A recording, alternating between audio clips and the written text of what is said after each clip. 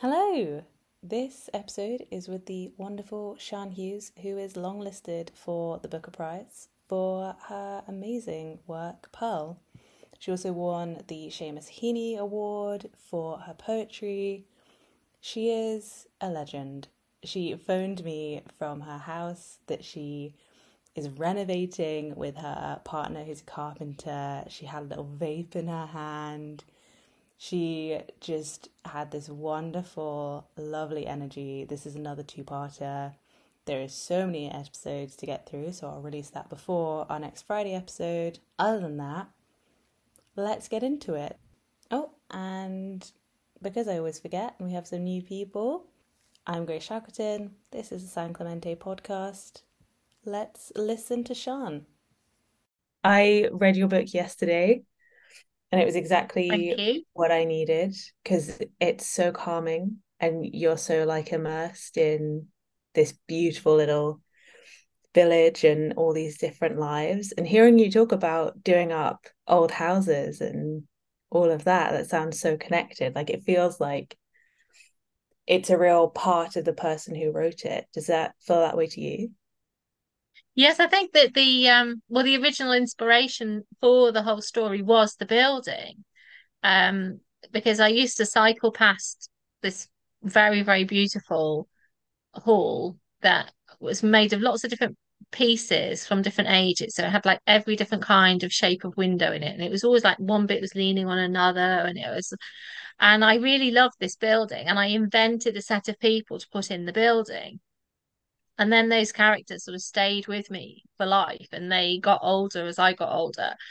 And then when I moved back to this area, I went back on my bike along that track. I used to go along it all the time because my first boyfriend lived down there. So we'd worn a groove, I think, in the road between his house and mine, like cycling along this way. And at that time, sort of in the late 70s, early 80s, there were lots of crumbling old buildings around here. Most of them are all like super done up now and very smart, but at that time they really weren't. So I went back and try and find this building after all this time, and it's gone. No. Yeah, so I'd already written the part of the story where I don't want to give a spoiler, but like where the building is destroyed. But when I went back after a long gap to go and live in my home village. And I was looking for it and I thought, oh, it's really been done up. That looks really smart. And it's quite funny. I seem to remember it being like in the next field along. And then someone said to me, no, no, that one just fell down. That completely fell down. And the one that's in the next field along, that's just a new construction completely.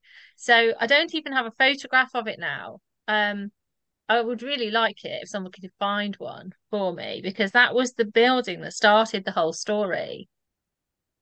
Wow. Oh my God.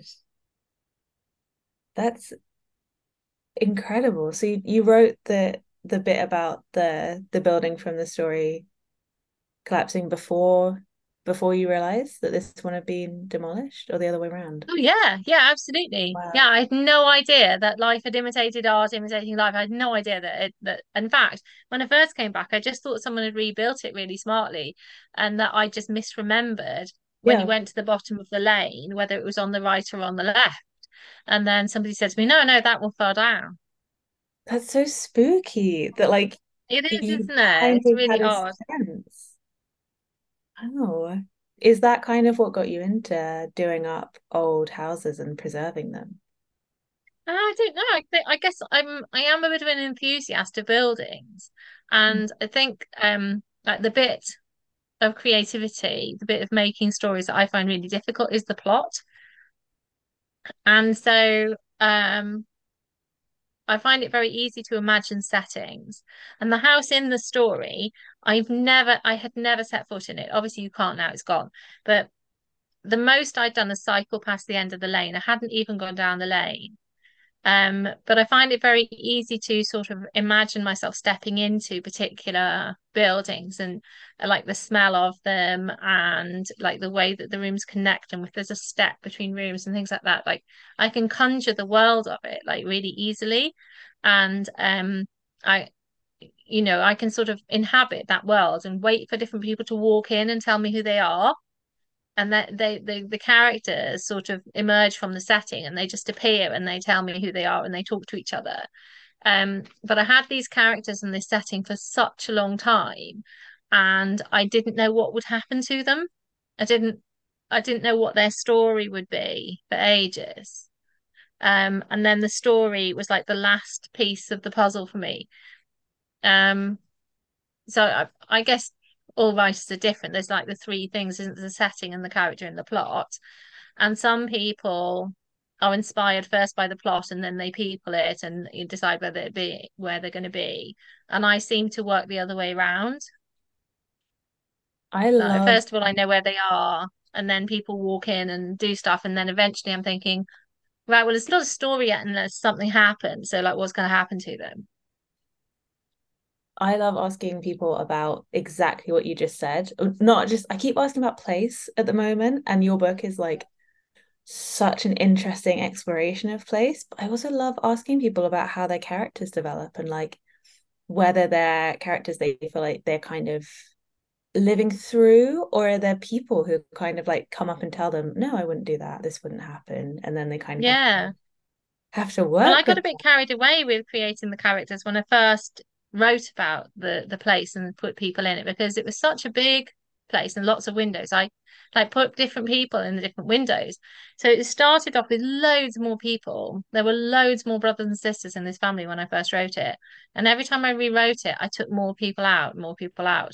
Um, and because I would sort of start interrogating the character and say, well, what are you doing here? Why are you them. here? What is your function? And there was one character who I realized after a lot of drafts, and she'd been with me a long, long time.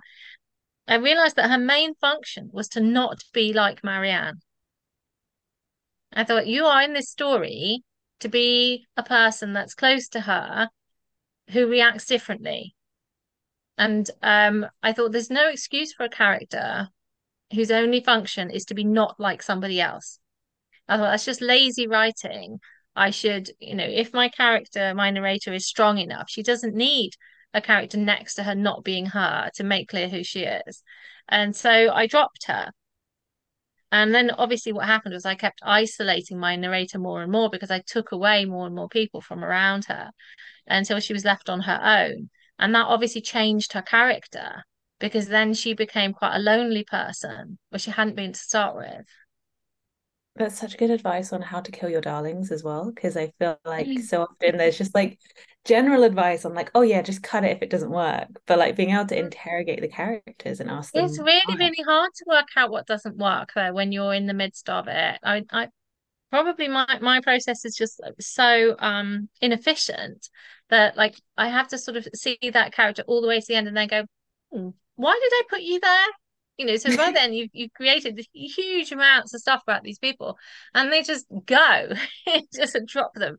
Um, A.S. Byatt said a really interesting thing in an interview that she realized very late in her writing life that she kills off characters who are like her or who are based on her, that she keeps getting rid of them if they're like her. And somebody pointed it out to her and she was like, oh no, you're right, I do. But like she'd done it lots of times before she spotted it. Um, so I thought that was really interesting that somebody who's such an amazing critic and so intelligent who created all of these books. And, decades later, somebody said, why do you kill the people who are like you? Wow, that's so interesting. I think that's always really spooky. Like I think there's that kind of weird coincidence thing like you have with the house. But sometimes Mm. people write stuff and then it kind of comes to fruition. So I guess you want to catch that. Yeah. Otherwise you're like Yeah, creating. that's it. Yeah. Yeah, so you invent something and then you later find it's a part of your life and it's almost like you've conjured it. But I mean, that is just coincidence, but you do have that Yeah. feeling, Yeah, it sounds like like, super did I superstitious. make that house fall down? I don't know. Yeah, like it's obviously ridiculous, but I guess it's maybe like an intuitive thing, like you're tapping into something else, like a sense that people have, and then when you write from your subconscious, these Mm. things happen, not because you're making them happen, but because you're tapping into a different set of information you have, maybe. I don't know. Yeah. Yeah. And I'd always imagined that when Marianne loses her mother, that she forgets how to read. That had always been like a really important part of the story to me, that the sort of the world of reading to me, books have been my salvation all my life. I can't imagine how I would have coped without their company forever. And so I took something away from her that was really, really precious to me. Um, and also my mother taught me to read, and I I I couldn't imagine how I could have held on to that gift that she gave me without her. Um, and so I took away this sort of really, really precious thing to me from my character, which was an act of cruelty, really. And then um, about 20 years after I'd invented that little bit of the book, and that was one of the few bits that has sort of always been there, it's hardly ever changed. I found out that I'm really dyslexic. I didn't No. know. I didn't know. Yeah, I was working in an FE college and you had to do, like the screening with your students. So good practice, you join in what they're doing. And my screening came back worse than everybody's. Mine was terrible. And so I took it to my colleague who was doing the screening, and I said, oh, what score out of 30 should we send on to the assessment department? She said, oh, anything over 26. I said, what should you do with 29? She said, well, they can't do A levels. That's ridiculous. And I said, that was me. I've got three Oh my degrees by God. now. That was me. So I found out that I am really, really dyslexic. But obviously I went to school at a time where that didn't exist. And because my mother had taught me to read at home before I even went to school, she wouldn't let me go till I could read, basically. Um, I didn't know till I was in my 40s that I am really, really dyslexic. And it made sense of lots and lots of things. But I'd already invented this character who's really dyslexic. That's just weird, isn't it? Yeah, like you knew before you knew. Yeah, yeah. That's brilliant. What's it like as a dyslexic writer? Because I feel like it's one of those things where loads of people will be dyslexic and write or want to Mm, write. yeah. What's the kind of myths around it? Well, a lot of people think that if you can read and write, you can't really be dyslexic, which is obviously nonsense. As long as you learn how to in a particular way, once you've got the decoding skills, you can decode as well as anyone else. And I found that a lot of people like me who study literature and really love literature are quite dyslexic, because you tend to need to read things lots of times. I tend to misread or guess and race ahead in my mind. And so I read things two or three times, and I love reading the same text lots of times. That's my favorite kind of reading, is reading the same thing lots of times. So obviously that made me great as a literature student because everything on the syllabus I'd read three times. So I was a really good literature student. Um, and there are a lot of poets and sculptors who are dyslexic. There's a massive, massive crossover in those two art forms of people who are dyslexic, and I think it's to do with 3D thinking. That there's a particular sort of skill of a dyslexic brain is to be able to picture things in 3D and to create things that you see from many angles. So a poem rather than a book would be like a natural mode for a dyslexic person because it's like it is a construction, and you're thinking about the shape of it. You're not just thinking about the sound, but you're thinking about the unit of the line and the unit of the sentence and the shape of it. So, and the same with sculptors rather than people who draw. So and usually what happens if you go on a writing retreat with poets is that like none of them can drive, none of them can add up. So like going to the pub is a complete nightmare because like nobody can get there because none of them can drive. When you get there, no one can work out what they owe.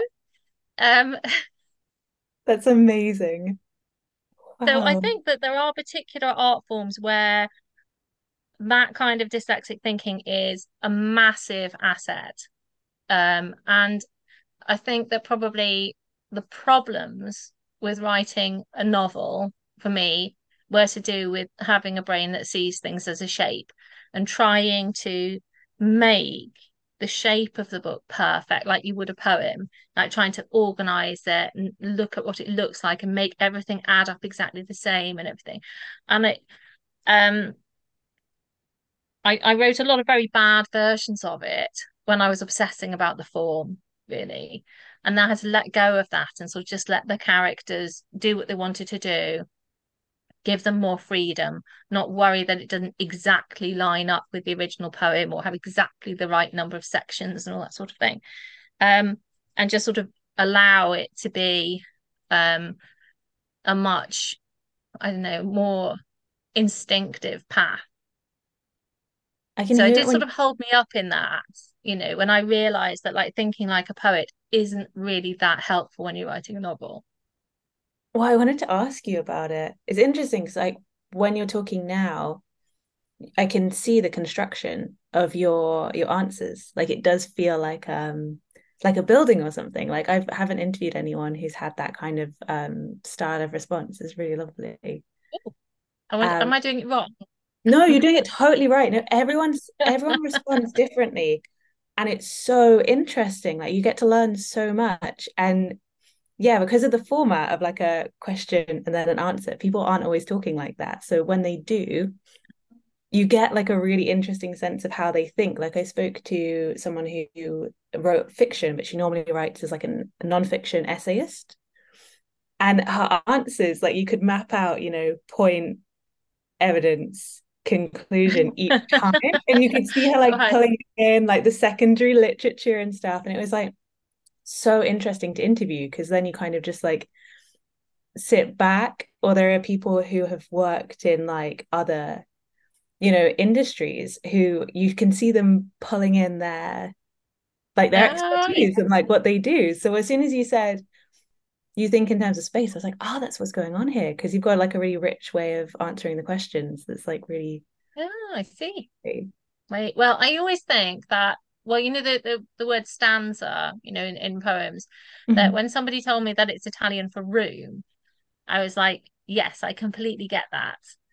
I never That knew you that. have a building of a poem and you're making rooms and you either want them to connect to each other or they're separate. And like to me, it is like a building block. Yeah. That's fascinating. And the thing about the sculptors and the writers, I don't know if you've read any of Claire Fuller's stuff before. Yeah. So she was on the last series of the podcast, and Oh yeah. she was a sculptor before she was a writer. Right. So I guess like there's that, and I just find the whole space thing fascinating, and also you being a poet and then bringing that into your work and basing it off this like really incredible poem that I feel like I don't know enough about. And then when I was like, Well, it's really, really hard to read. This is the thing. I mean, there are yeah, some really beautiful translations. I love Jane Draycott's translation, Simon Armitage's translation. They're both wonderful contemporary translations of it. But you can't really translate everything about it. Like Jane Draycott translates the sort of mood of it. This very, very intense, everything is more brightly colored and like those moments of experience where everything's gone crystallized because the emotion is so strong in it. She's so good at getting that feeling across, but she plays with the form, I think, really, really well. And Simon Armitage's translation has like lots and lots of attempts um to use like the repetition and the structure of the original. Um but it is impossible to translate all of it because it is so intricate. and meaning changes It so quickly, doesn't it? Like I've just finished my master's, but translation from Greek and Latin, and it's so like it can change from century to century the meaning of the word, so you're always just trying to yeah. capture that specific bit. And then I don't know if you've ever read the McClatchy translations of Horace. No, I don't know Oh, those. they're fascinating because he basically got a bunch of poets to translate. Some of them don't know Latin, some of them are like scholars, And so some of them are really funny, some of them are really modern, some of them are kind of like an in-between state. It's just like so interesting to see modern poets kind of let loose with translation. Mm, Yeah. yeah. Yeah. Well, obviously when you translate, you're making a new piece of art. There's no way that you're like rendering that piece of art. It is a new thing that you've created. And I do really love the translations of that poem. Um, but I don't see them, they are not that poem. Nothing can be that poem. I think it might be the most intricate, most completely realized piece of writing I've ever tried to read. It's very hard to read because obviously, even though it's contemporary with Chaucer, which is quite readable, really, because it was written in Cheshire, so it was written sort of where I grew up. It was written in the dialect of Cheshire at the time, which then modern English then, evolved from the London English that Chaucer knew, and the Cheshire English has fallen a lot of it by the wayside. So it's really really difficult to read it. It's definitely well worth reading a translation, though. I just would recommend it because it's the most astonishing piece of work, I think. Is there there's a is it the Green Chapel that you talk about in the Yeah. book? No, So well, the Green Chapel I've borrowed from Sir Gawain and the Green Knight, mhm, which is by the same writer. Well, it's in the same manuscript, is generally considered to be the same poet. I can't say that's the same poet because like nobody knows who wrote them and there's only one copy of it, so who knows? But generally considered to be the same writer. Um, and obviously that's a much better known story because it's an adventure story. So it's been sort of translated into films and children's books and all sorts of stuff. And obviously in that one he goes to the Green Chapel. But the Green Chapel wouldn't have been very far from here because the Gawain's journey actually goes along one of my favorite dog walks. It goes like really near where I live. But the chapel that I put in the book was just sort of an amalgamation of lots of little ruined chapels that there are all around my village. I love that sense of like magic reading your book about kind of I don't know, like all these little cultural things that we have across the whole country and all the folklore and the poetry and these like things that kind of can kind of get a bit forgotten in like an industrial world or a world where we kind of think that like, when people think they don't have an accent, if that makes Yeah. sense. Like it feels like you're kind of reviving that sense of connection that we have with these like villages and old Mhm. dialects and everything. It was really beautiful. And it feels very green to read it, and like Yeah. and yeah, it's very interesting hearing about the dog walks. I love that. When The thing is that somebody said to me, "Oh, did you do lots of research into folklore? Did you, because there's lots of folklore in it and things." And I said, "No, absolutely none. I just listened to my mother. I didn't sort of go out and find folklore. I just remembered what it was like going for a walk with my mum, really. And she would say, 'Oh, do you know the name of that field?' Fields have names. You know that fields have names. I do, So she would say, 'Oh, and I know the name. Do you know the name of that field?' And then she'd say, "Why do you think it's called that? And I wonder why they called it that. Do you think it could be this or do you think it could be that?"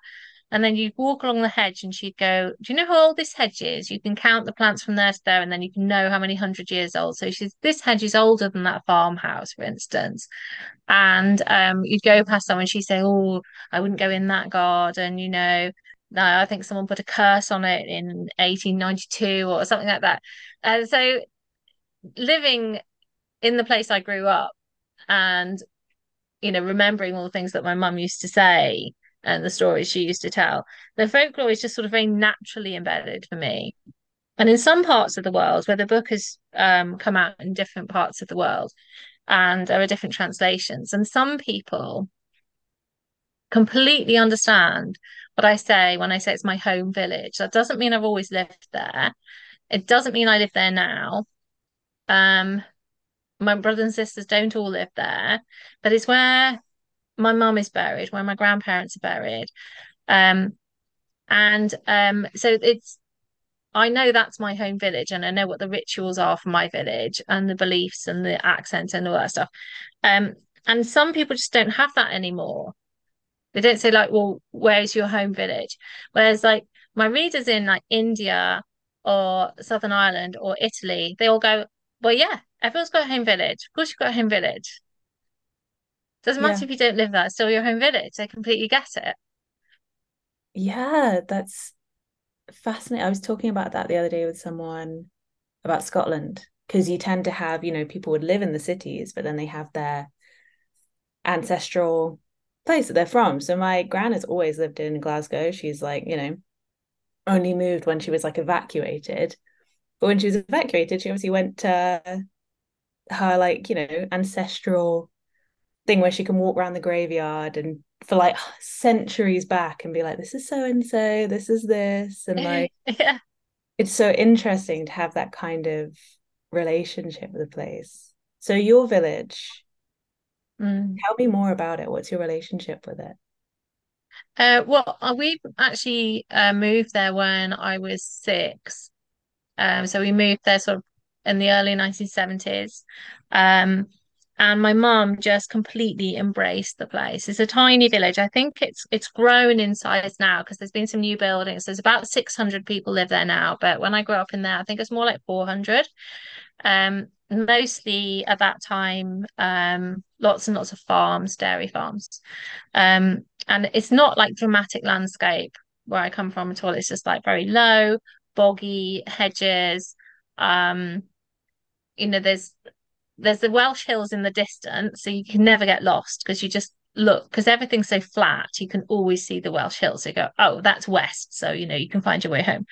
And then it's got sort of lots of like muddy footpaths and big old hedges, and but it's terribly undramatic. Um, Yeah, and my mum, I think, just decided that she really, really wanted to belong there. And she set about, she talked to all the old people, she collected all the stories that she could. She found out about what all the place names meant, and she completely immersed herself in the place. And I think was very, very happy there. I think that remembering my mum there is remembering her like when she was having a really good time. That I think what your book has that I really loved is this like passion for kind of medieval British history, that kind of period of like medieval England. And it really kind of re-engages with aspects of culture that we kind of forget. Like we study Chaucer a bit sometimes, but we have much more like, Dickens is probably more revered in terms of at least like modern scholarship. And now, Yeah. as soon as I read it, I suddenly had this huge appreciation for for like so I'm from, my parents live in Winchester now, and I'm from a town like nearby where it kind of has that similar sense of, all the gossip and all the kind of like things that you have going on, or like you go to the pub and you immediately know someone in there and you're immediately like, oh God, you've got to be on your best behavior because Yeah. Yeah, word's gonna go round no matter what you do, definitely. yeah, and your book kind of brings back that mystery and that fun to being around these really old buildings or old fields and environments that I really adored. When you were writing it, how did you research? What did you do? Or were you just thinking back? Oh, well, research, what did I do? I did research a bit around mental health. Mhm. And I read Pearl a lot. What else did I do for research? I read lots and lots of memoir that I really like because I Mhm. wanted the book to feel like a memoir, even though it is fiction. I wanted it to have that feeling of somebody struggling to piece something together. So I wanted it to read like a memoir. So I was really, really trying to work out what it was about memoir that I really love, what it is about it that you get that hook of like, oh my God, this really happened. I need to know what happened. So yeah, I did do lots and lots of reading. Um yeah, of different kinds. And I suppose I did read quite a few things like background reading for Pearl. But in fact, the poem doesn't. I don't think I really needed to know the poem that well when it came to it. I sort of had to let that go a bit because once my narrator becomes obsessed with the poem herself, and then she tries to illustrate it, and she tries to like make a version of it in another artistic form. Of course, I am really talking about my own process of being obsessed with that poem and wanting to make an illustration or response to it, but in another form. And the fact is that I misremembered lots and lots of things about it during the course of that. There's one little bit near the beginning where the father goes to the grave and he falls asleep and he hears beautiful songs. He says, never heard such beautiful music as he heard in the silence as he falls asleep on the grave. And to me, this was like really, really important. The songs were really important, that the songs were like what took him into his dream vision, where he visits his daughter in heaven on the other side of the river. And these songs were, that was why I put songs at the start of every chapter. That's why I've got so many songs going through the book. Lots of them just because that my mum really liked them and I wanted to put her favourites in, but lots of them I just had to find a song that fitted, what was happening. And then I went back to the original poem and I tried to find the reference to the songs. And to me, this was like massively important, so much so that I structured my book around it. Went back, it's half a line. Wow. It's half a line. I was like, how has that become so important in your mind and your image of this poem and your understanding of it? And you go back and you try and find it, and it's like, oh, well, it's there and gone. Yeah, that's So, so yeah, I don't think that I ever really knew the poem very well. Um, I knew I loved it. I think that's all. that's such a beautiful way of putting it. I was talking today on TikTok about a lot of writers or filmmakers or artists. They talk about their favorite art, and I've had people talk about the same like creatives, the same artists, and they have such different understandings of their work, but they're equally obsessed. And I think there's a there's an idea that to find your unique voice, you either isolate or you read like, the greats or something. But actually, it's so interesting how people going back to things they love over and over again are creating their own unique thing without even realizing it. They're just kind of Yeah. Yeah, so you're expressing. almost translating anyway. You're almost being a Mm, translator anyway, because your version in your head is not what's there. And I sort of try to talk about that with the narrator, trying to go back over and over again, that she thinks is like some sort of magic spell. If she can perfectly create the whole of the poem, that it's going to offer consolation. It's going to have like some sort of magic sense of completion. Um, but she isn't an expert in medieval literature either. She basically gets a few key images and makes a great big messy collage of it. And I guess that's really what I feel I've done, that I've had like a few strong impressions of it, and a lifelong love of it. And I've just made this big messy collage where it's in there somewhere, but go find it if you can.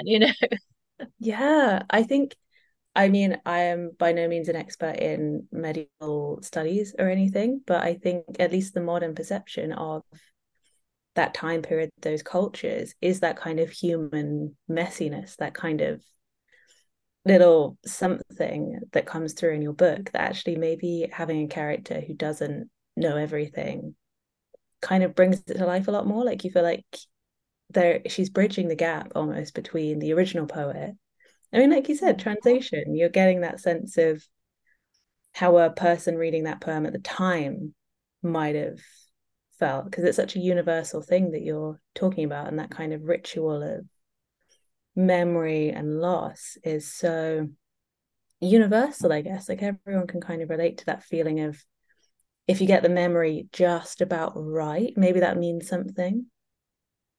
Yeah, Which is, yeah, I how did think you so. go about exploring memory in the book? Because it's fascinating. Well, I didn't really set out to do that consciously at all. I just wanted the book to feel like a memoir. So, um, by having, one narrator who can only ever know the bits that she sees and therefore can't know the whole story. Um, so as soon as you've decided that it's only going to be one viewpoint, you immediately, whether you like it or not, have got to deal with those questions about memory, because you um I know a lot more about the other characters, or I know things that like are not in the book, because when you're making up characters, you do like investigate them a lot. But then when you've decided which person is going to tell it, you lose lots and lots of that stuff. And so you're into the realm of one person's guesswork and one person's memory and what they could feasibly have remembered at different points in their lives, or how their particular path through life will affect those memories. I think as soon as you pick a narrator, you automatically have to deal with the fact that memory is a really complicated thing. I was going to ask you about the character of Edward because I think he's a really interesting, like he could have been the narrator, and maybe at one point you Yeah. thought he might be. Well, I don't think I'd ever feel Yeah. I don't think I'd ever feel confident to write from a male point of view. Oh, that's Um, fascinating. Yeah. yeah, I think that would so there are like obviously there's like a little thank you note to Anne Tyler in the book, because I really, really love Anne Tyler.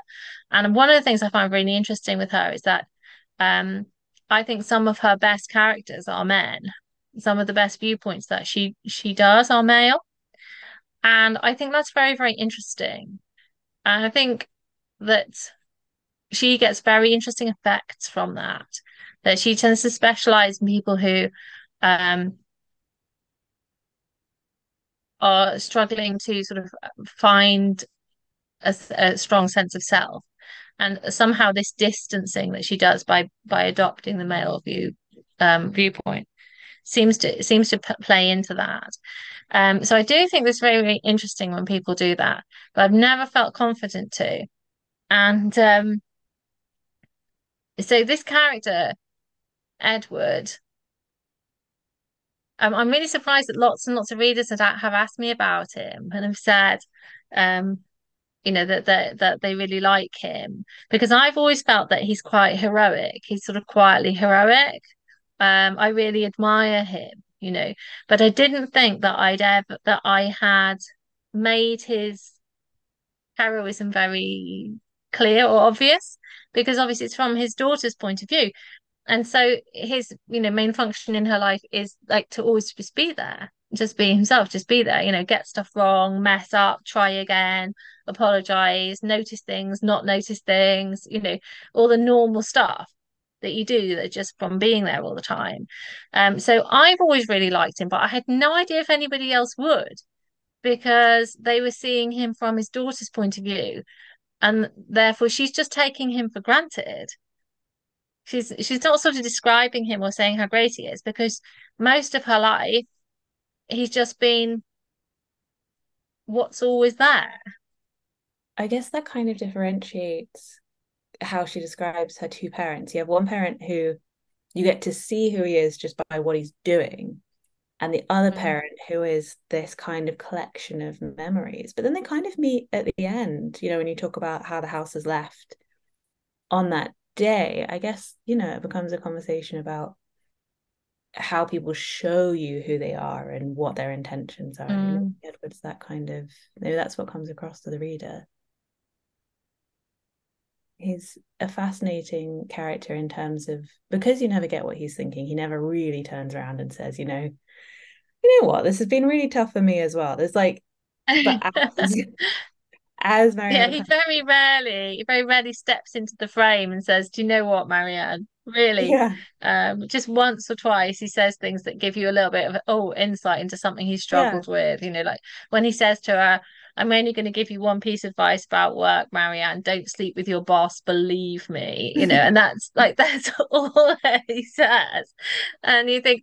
oh yeah, that explains that whole storyline. Like, Yeah. you think, oh right, okay, yes, that was a total disaster for him too, um, and that whole shadowy, because obviously it's his ex-girlfriend, that story then sort of plays into Marianne's, and it's sort of supposed to be, I don't know if it successfully is, it's supposed to be a kind of version of the Cinderella myth, that the Cinderella myth of the shadowy stepmother and the stepsister who deprives her of food, and who has this big jealousy of her and like sets her up for all kinds of disasters. That was supposed to be a sort of a kind of a Cinderella myth, at that point. And that's so interesting because Edward kind of becomes almost like a central character for forgiveness in the book, I suppose. And you really get that in that exchange. That actually, if he had been fully aware that was what was happening, he would have stepped in. But he's not particularly an aggressive or vengeful figure. Like he understands what's happened, but he's Mm. way more interested in how his daughter feels about it, what's going to happen now, and like, move Mm. on. And yeah, he almost has like a creative energy, I guess, that he shares with his wife because they both seem to be able to, yeah, accept things that have happened and kind of go, well, you know, we're still gonna Yeah, live but our lives. And yeah, but then he sort of learns from that experience that he realizes that he hadn't understood enough about what was happening in his wife's mind. He hadn't understood how fragile she was. And then when Marianne gets ill, that after she has her baby, that it's almost her mother that saves her as well as Edward, because he's seen how badly wrong it can go once. And so um he's determined it's not going to happen again. And he steps up, he steps in, and he makes sure that he is fully present and he does understand what's going on. But it is almost like a gift from her mother at that point, that because of what's happened to her mother, he knows what he needs to do, and he's there for her. that form of mental illness is something that I feel very uninformed on. What is it? How does it work? Well, the I suppose the main mental illness that is like an important part of the plot in this in Pearl is postpartum psychosis, which is just it's another facet really of postpartum depression. So if a person suffering from postpartum depression, it may tip over into psychosis, like can quite easily tip over, especially as like the main way to induce psychosis in any human brain is to deprive them of sleep. The army do it on purpose. They Oh, deliberately break people's sleep just to see how much they can take, so they know which people can which people's minds will stay with reality longest. But basically, every single human brain will tip over into giving you inaccurate information. Your senses will give you the wrong information if you are subjected to adrenaline shocks, and sleep loss. Eventually, your brain will just start messing stuff up. And you'll hear things that are not there, and you'll see things that are not there. And what you're seeing and hearing won't be reliable. Um, and the most common times in a woman's life where her mind might do that, would be adolescence and postpartum. wow. And it's terrifying, but so interesting. Terrifying. It doesn't get spoken about very often. I feel like maybe postpartum depression is kind of, I don't know, like there's still such a taboo about it that Yeah, because you're supposed to comes be feeling so on. happy. You're not supposed to be Yeah. falling apart. And also you've got a really vulnerable person to look after, a really, really tiny person who requires you to be very sane. Hmm. But you are at your highest risk of not being properly present at that time. Um, and when I had that after my second child, Um, I had no idea what was happening to me. I was absolutely clueless. And I was just by total luck, there was a little like homemade leaflet that they were handing out at the GPs where you went to weigh the baby every week.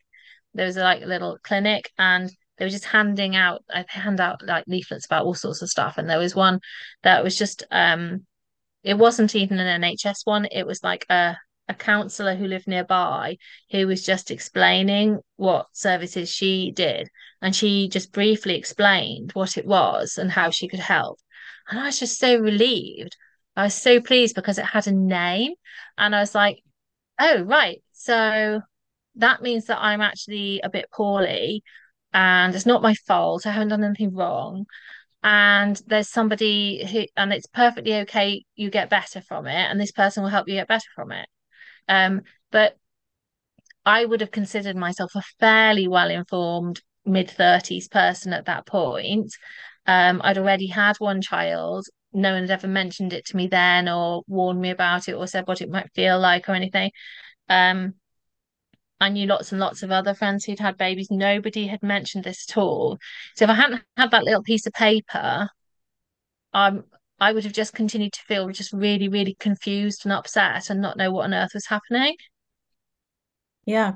There's a lot of stories in my family of women feeling that way, but they always come at times, like wartime or something like that. So like Yeah, goes under the radar because people think like, oh, they're just really tired or they're just really overwhelmed. But actually there is this whole, yeah. But being really mental. tired and really overwhelmed and, having too much adrenaline in your system because you've been having to keep yourself falsely awake when your body desperately needs to sleep, or because you had like big shocks and scares, whatever.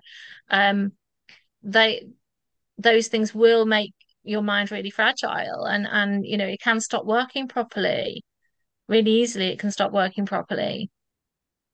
And of course, it's very frightening, but it's a lot less frightening if someone's told you what it's called and that Yeah. it's not your fault and you're going to get better. Then it's suddenly not so frightening. Yeah, it doesn't seem frightening in the book, which is really interesting, even though there is this huge risk and there is like, so much that can happen. Kind of give a very, I guess, like a poetic, but not poetic in terms of romanticizing, but in terms of explaining it so that a normal human can communicate with, like, get what it feels like Yeah, and what this thing is. yeah. Was that your intention?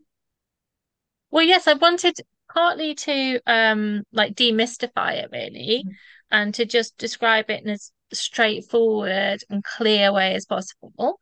Um and but also to get across um just how confusing it is. How exhausting and confusing it is when you're trying to make sense of like everyday things. That there's nothing sort of romantic or interesting about it in some ways. I didn't want it to um yeah, I suppose I deliberately didn't want it to sound like romanticized or interesting in itself, just confusing and upsetting.